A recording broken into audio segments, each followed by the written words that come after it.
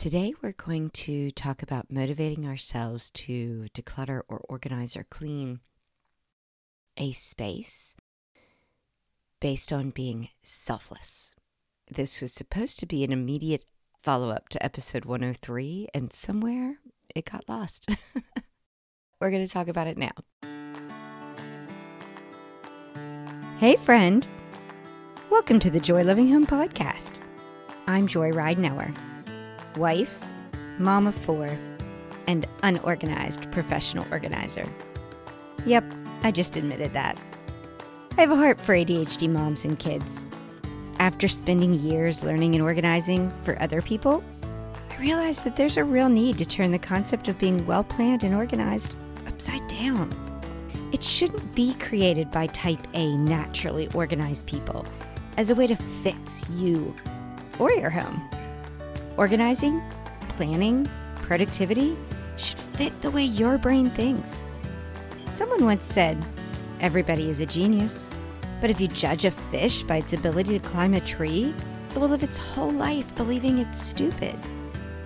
Well, fish, let's quit trying to climb trees while being given tips by well-intentioned monkeys who cannot understand how our brains think.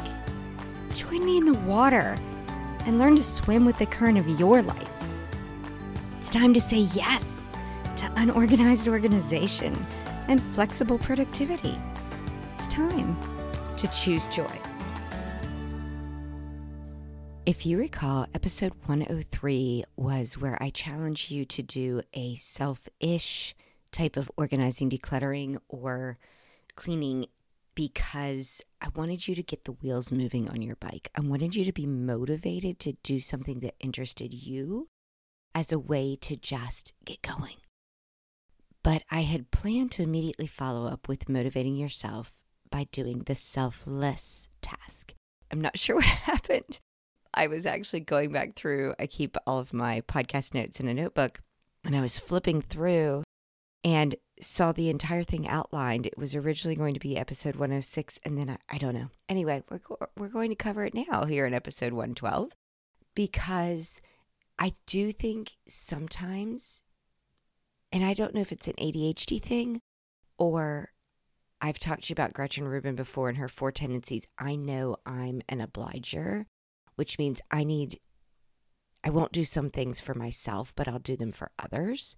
And I don't know how hand in hand that is with ADHD. I'd be curious your thoughts. If you want to share that with me, I'll put something in the group. Sometimes doing anything for ourselves feels so selfish we can't get ourselves to do it, but doing something for another allows enough outside accountability to get us going. So anyway, with that in mind, I want us to talk about the selfless task.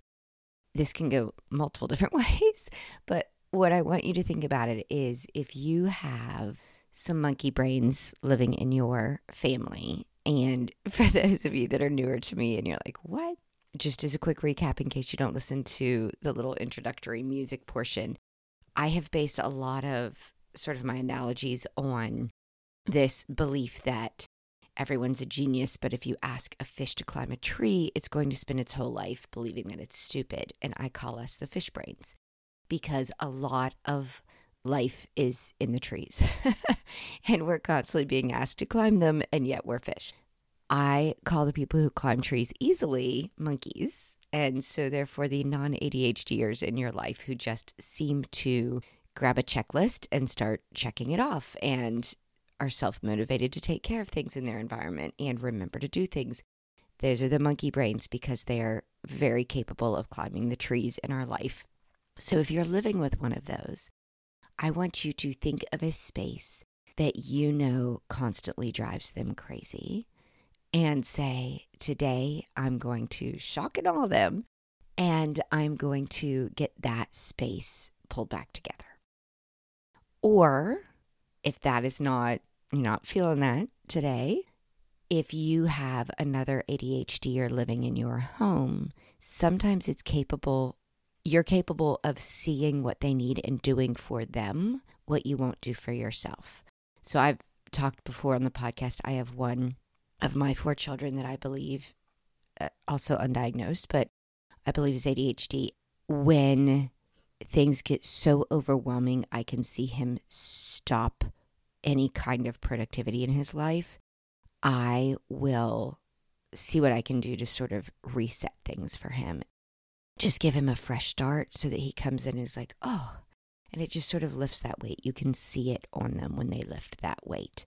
So think about that space. See if you can motivate yourself to keep it small, just a small space, and say, this is the thing I'm going to do as a gift today. This is my selfless clean or declutter or organize or whatever needs to happen in that spot. But here's a couple things I want to caution yourselves. Don't get your hopes up that they're even going to notice it right away or ever. And I know that can be incredibly defeating and frustrating, that this is a place they're willing to complain about, but they're not willing to recognize it when you do get it pulled together. People do selfless things without wanting a return. And that's the really key part of you focusing in on that today, or whatever point you're listening to this podcast. You need to say to yourself, this is my random act of kindness that I expect zero return on. Brace yourself for that. You may spend your whole day so thrilled that you're doing this gift for someone else, and then they don't acknowledge it. Remind yourself your goal is to stay anonymous in this. So just let that part go and guard your heart against that, because I don't want you to have gone to this trouble and then be like, well, why do I ever try? Because they're never going to notice the things I do anyway. Not the point. Today's point is just to get yourself going as an act of love towards somebody in your household, that you just want to do this gift for them. You're not asking for a return. 1 caution. 2 caution, and this one's even harder.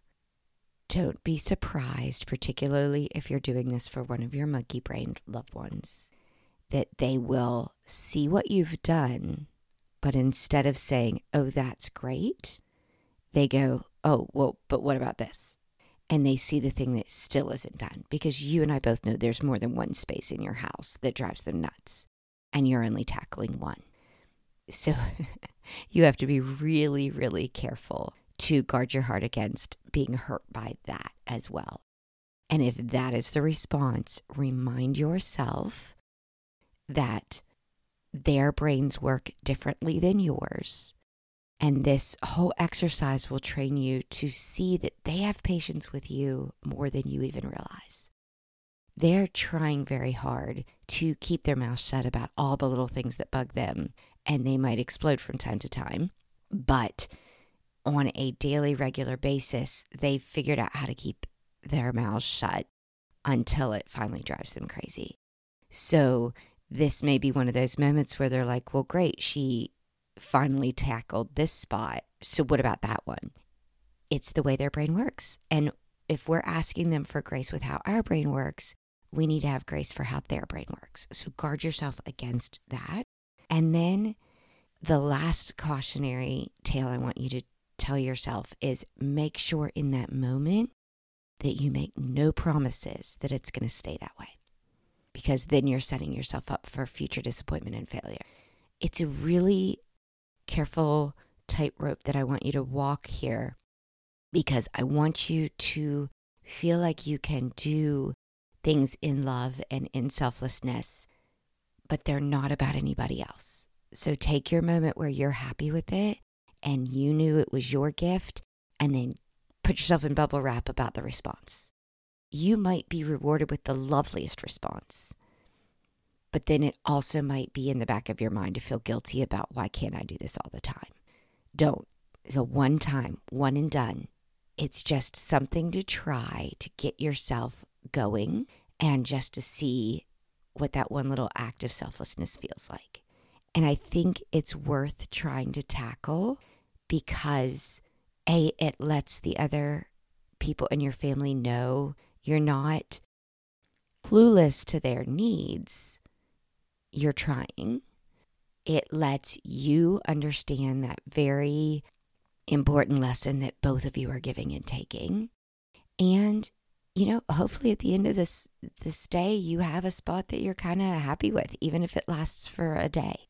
we can always use those little pick-me-ups. With all those things in mind, that felt really ominous. I hope that you can just feel good to tackle a space. I know I'm about to edit this and send it out to you all, and then I am tackling a space that's going to actually give me a 1-2 punch for both my ADHD and my monkey brain. That is the kitchen island. It's a hot spot that drives actually all of us crazy, but I know he's got some big stuff coming up that he wants to sit at that counter and think uncluttered. That's my ADHD guy. And when my monkey brain comes home, I just know the stress elevates a beat when the kitchen is chaotic, and it relaxes a beat when it's not. And I know there's been plenty of stress at work, so it'll be nice to have just the calm to come into. So I'm going to get a 1-2 punch here. I hope you have a place in mind that you can go tackle as well. And before I sign off, I just want to say, if you want to be a part of our community, all you have to do is go into your browser and type in bit.ly/Joy Loving Home Community. You'll arrive there and be welcome in. We are 330 strong now. While I'm not the best at it, I'm trying to create more and more of a community in that space. So that's there. If you want to reach out to me, you can find me at Joy Loving Home on Instagram, or you can email me joylovinghome@gmail.com. The website is joylovinghome.com, and on there you can sign up for a newsletter. You can sign up for a wait list to get in some accountability groups, which I'm hoping to start in the new year, and you can also connect with me there. Any of those ways are lovely, and I'm always happy to hear from you. If you like this podcast, I would love it if you would look down and click 5 stars on the review area. And if you're really, really loving it and you want to leave a comment, that would be amazing. So thank you for being there, and continue to choose joy.